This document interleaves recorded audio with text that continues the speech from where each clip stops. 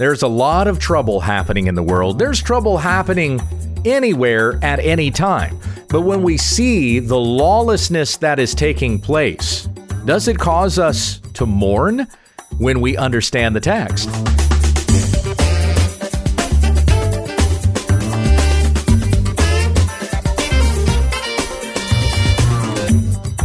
This is When We Understand the Text, studying God's Word to reach all the riches of full assurance in Christ. Thank you for subscribing, and if this has ministered to you, please let others know about our program.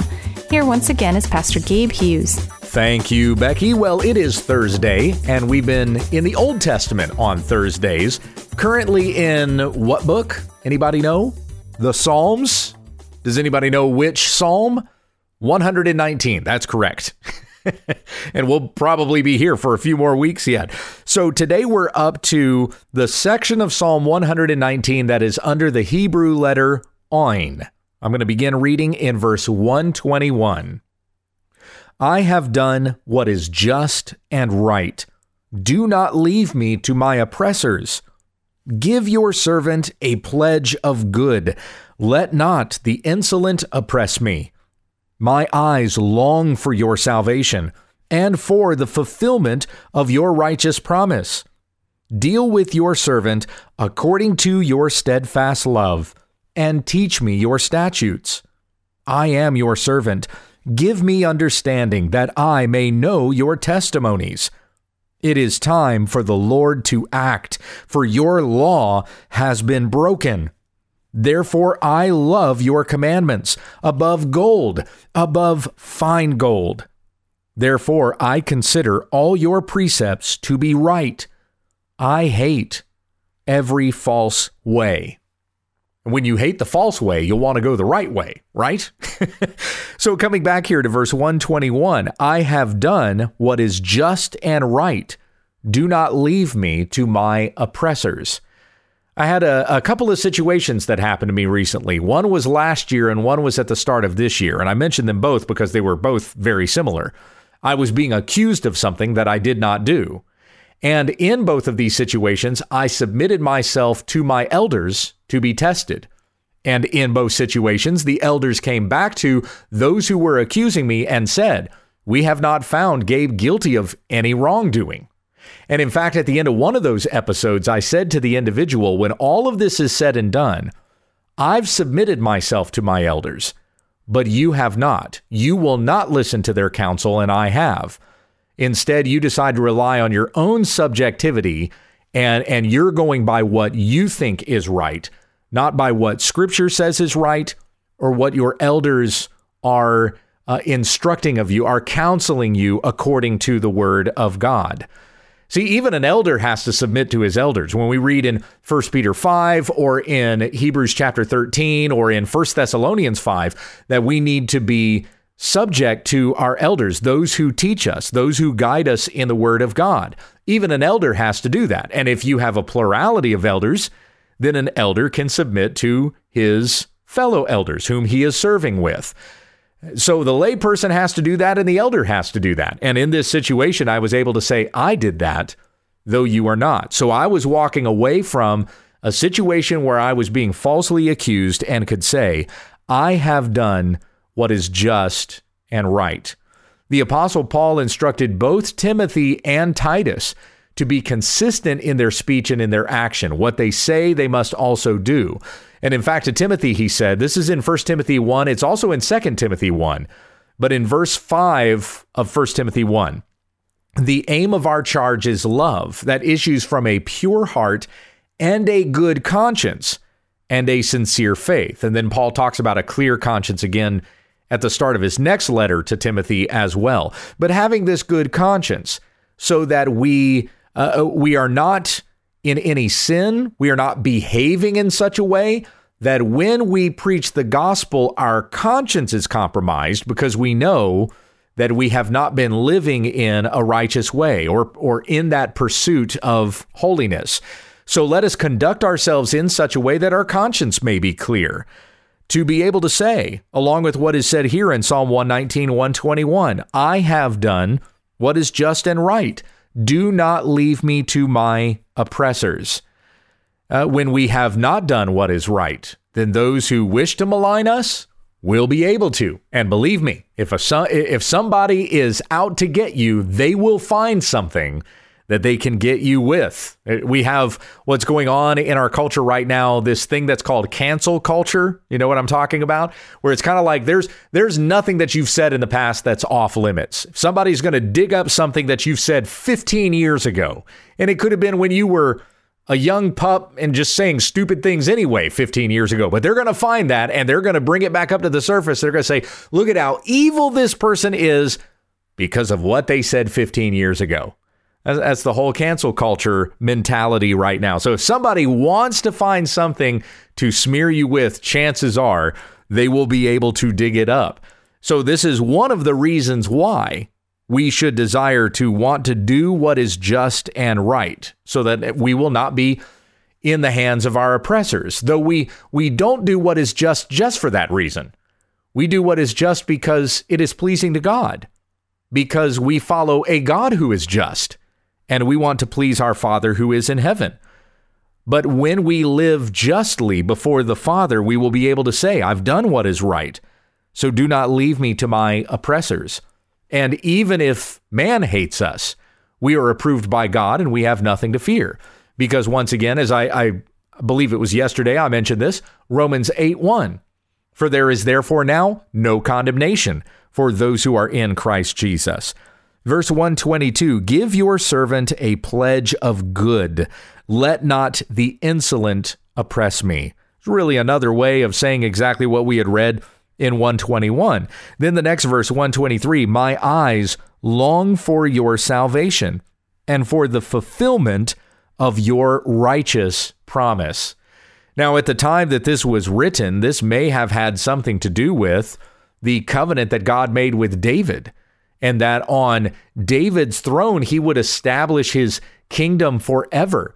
And so writing this psalm, the psalmist may be saying, I want to see that. My eyes, I want to see this promise of yours fulfilled. I long for your salvation. Deliver us out of the hands of our enemies. Establish us as the superpower you have promised your people will be. I long for your salvation and for the fulfillment of your righteous promise. This may also be a request just on a personal level, that you would deliver me from the hands of my enemies and that you would seat me with you in the heavenly places. Just as it is said at the start here, do not leave me to my oppressors. We go on with verse 124. Deal with your servant according to your steadfast love and teach me your statutes. Something that we've come back to over and over again as we've gone through Psalm 119 is that our understanding of God's word and his ways is a gift of God. We come to that understanding because God gives us that understanding. It is only in the Spirit of God that we are able to understand and discern spiritual things. So it takes more than reading black and white words on a page, but rather that we desire God's will as unfolded and laid out for us in his word. Verse 125, I am your servant. Give me understanding that I may know your testimonies. Same as the verse before. Teach me your statutes. I am your servant. Help me to know your testimonies. It is time for the Lord to act, for your law has been broken. And maybe that's something that you're thinking about right now, just watching the evening news, right? Boy, this place is going crazy right now. Lord, when are you going to act? But we read in 2 Peter chapter 3, verse 9, the Lord is not slow to fulfill his promise, as some count slowness, but is patient toward you, not wishing that any should perish, but that all should reach repentance. And again, this is addressing the church. So you being those who are the elect of God, and all that reach repentance are going to be those whom God has foreordained for salvation. So the Lord is not slow to fulfill his promise, a promise of judgment and a promise of deliverance, but he is patient so that the full number of his elect will come to salvation through the hearing of the gospel of Christ. All this stuff that is going on, it may look like chaos, It may look like it's never ending. We're just going to be in this fight until kingdom come. But the Lord is doing something in it. He is using this to even bring about the salvation of his elect, that there are others who will hear the gospel of Jesus Christ and turn from their sin and so live. And that's in any situation that is going on in the world. The Lord is acting. The Lord is not slow to fulfill his promise. He might be acting in such a way that's not what we'd like to see, but he is nevertheless doing something. Maybe the thing that he's doing in your life right now is teaching you to trust in him. Verse 127, therefore I love your commandments above gold and above fine gold, because when God finally does come to judge those who are breaking his law, it is those who do the will of the Father in heaven who will be saved, as Jesus said. So verse 128, therefore I consider all your precepts to be right, and I hate every false way. This is somewhat similar to the way that the previous section of Psalm 119 began. Back in verse 113, I hate the double-minded, but I love your law. We get to the next Hebrew letter in Psalm 119, Pei. And this is beginning in verse 129. Your testimonies are wonderful. Therefore, my soul keeps them. The unfolding of your words gives light. It imparts understanding to the simple. I open my mouth and pant because I long for your commandments. Turn to me and be gracious to me, as is your way with those who love your name. Keep steady my steps according to your promise, and let no iniquity get dominion over me. Redeem me from man's oppression, that I may keep your precepts. Make your face shine upon your servant, and teach me your statutes. My eyes shed streams of tears, because people do not keep your law. So as we're considering things that are going on in the culture right now, what's your reaction to it? That verse there, verse 136, might encourage you to consider your reaction to things happening in the world another way. We'll get to that here in a moment. Verse 129, your testimonies are wonderful, therefore my soul keeps them. We're just picking up right where we left off in the previous section. I consider all your precepts to be right. Your testimonies are wonderful, therefore my soul keeps them. Remember that we have various words that are going on here in Psalm 119 that are synonymous with law. Statutes, precepts, word, testimonies. This word right here is testimonies. So your testimonies are wonderful. God's law is wonderful. It's great. We should love God's law. There's this constant thinking, especially within evangelical Protestantism, of people thinking that the law is something oppressive. So we must hate the law. We're no longer under the law, so let's not follow the law. How do you know what to do that is pleasing to God? It's in his word. It's in his law. When you obey his commandments, keeping the law of God, that is a delight to God. Jesus saying, you will show me that you love me when you obey my commandments. You keep what I have commanded of you, as he said to his disciples, and he is saying to us in John 14:15. So the testimonies of God are wonderful. We should delight to keep them. They are not a burden to us. We love them, for they are what guide us in righteousness.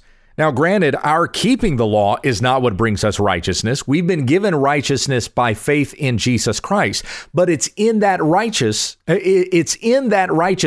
which we have of Christ that we're now able to keep the law of God in a righteous way. And so we delight to do so. My soul keeps them. My unfolding of your words gives light. It imparts understanding to the simple. I open my mouth and pant because I long for your commandments. We're just having this over and over again, this loving delight in the law of God. There is nothing about Psalm 119 that is embarrassed about God's law. or wishes that we didn't have to keep this thing. How long do I have to continue in God's law before Jesus is going to come back and I don't have to keep the law anymore? No, it is a delight to follow in the law of God. And even when we get to heaven, when we're praising God forever in glory, we're going to be praising him for his word having been accomplished. So all of these things are wonderful. We must store them up, and we must delight in what we have in God's word because it's God's word. The God who sits enthroned on high, who created all the heavens and the earth, has spoken. He has spoken through prophets and apostles in the Old Testament and through his son Jesus, who then also spoke through apostles in the New Testament. And so this is God's word. God in heaven above is communicating to us through what we read in the Bible. It should be our delight to read it, every word of it. Now, where we read here, I pant for your commandments. I open my mouth and pant because I long for your commandments. I'm reminded of Psalm 42. As a deer pants for flowing streams, so pants my soul for you, O God. My soul thirsts for God, for the living God. When shall I come and appear before God?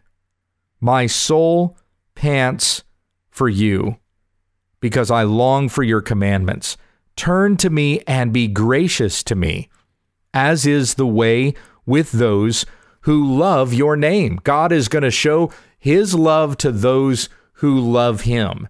And the name of God is connected with his character. It's even connected with his word and his law. It's why we call the Bible God's word, his name associated with his word. So those who keep the name of God keep everything that is bound up in that name.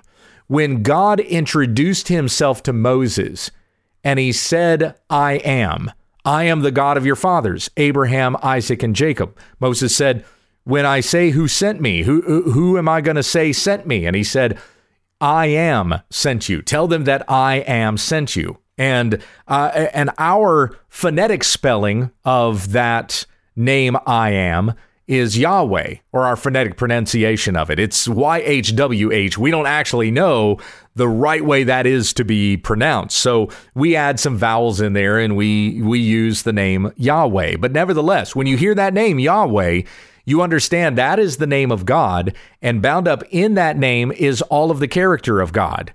So we are to use that name reverently, not even to misuse his name. That's one of the 10 commandments. Do not take the name of the Lord your God in vain. If you exalt God, if you worship him, if you desire to honor him, then when you speak his name, it is going to be in such a way that is reverent unto the Lord. And so all those who love your name, God shows his blessing to. Verse 133, keep steady my steps according to your promise, and let no iniquity get dominion over me. I think of the Lord's Prayer, where it says, lead me not into temptation, but deliver me from the evil one. Let no iniquity get dominion over me. Let me not be tempted by any false way, but keep steady my steps according to your promise. The Apostle Paul says in Romans chapter 6, sin will have no dominion over you, since you are not under the law, but under grace. And under the grace of God, we live by the grace of God, meaning that we live in the righteousness of Christ. So we're not being judged by the law, for in Christ the law has been fulfilled. And wearing his righteousness, once again, we're able to keep the law in a righteous way. So we must submit ourselves as slaves to righteousness, the argument that Paul makes there in Romans chapter 6. We are slaves to righteousness, no longer submitting the members of ourselves to unrighteousness. Therefore, sin is to have no dominion over us. Don't let any iniquity get dominion over me. Redeem me from man's oppression, that I may keep your precepts. Again, let no man lead me astray or discourage me from even following in your law. Make your face shine upon your servant. That's another statement of favor that we often have come up in the Old Testament, you probably think of Second Chronicles 7:14. Second Chronicles 7:14, which says, "If my people who are called by my name will humble themselves and pray and seek my face and turn from their wicked ways, then I will hear from heaven and I will forgive their sin and I will heal their land." So we're talking about seeking the face of God. And in the book of Numbers, we have that doxology from Aaron where it says, "May the Lord make his face to shine upon you." So this is a statement of the favor of God, that we would seek the face of God and his face would shine upon us. "Teach me your statutes. My eyes shed streams of tears because people do not keep your law." Do you have such a reverence for God and for his word that it grieves your heart to see people breaking the law of God? And I hope when you see what's going on in the culture right now, it's all right to have a righteous indignation about it, but that it really breaks your heart, so that with tears you come before the Lord and ask and pray that these people would turn from their wicked ways and seek the face of Christ. Jesus wept over Jerusalem after the triumphal entry because the people did not know him. And Jesus mourned over the judgment that he knew would come upon that city because they did not honor the Son of God. And so we must feel the same way about this world, that there are people, living souls, made in the image of God, perishing and going to hell because they will not revere Christ or his commandments. May we continue to hold out the word of life to them so that they would turn from their sin, believe the gospel of Jesus Christ, and so live. Be forgiven sins, have eternal life with God. That's what we get by faith in Jesus. Heavenly Father, we thank you for our time in your word. May it convict our hearts and guide our steps, never thinking too highly of our ways, but seeking the Lord's ways in everything. In Jesus' name we pray, amen. This has been When We Understand the Text with Pastor Gabriel Hughes. For all of our podcasts, episodes, videos, books, and more, visit our website at www.utt.com. If you'd like to submit a question to this broadcast or just send us a comment, email whenweunderstandthetext@gmail.com and let your friends know about our ministry. Join us again tomorrow as we grow together in the study of God's Word, when we understand the text.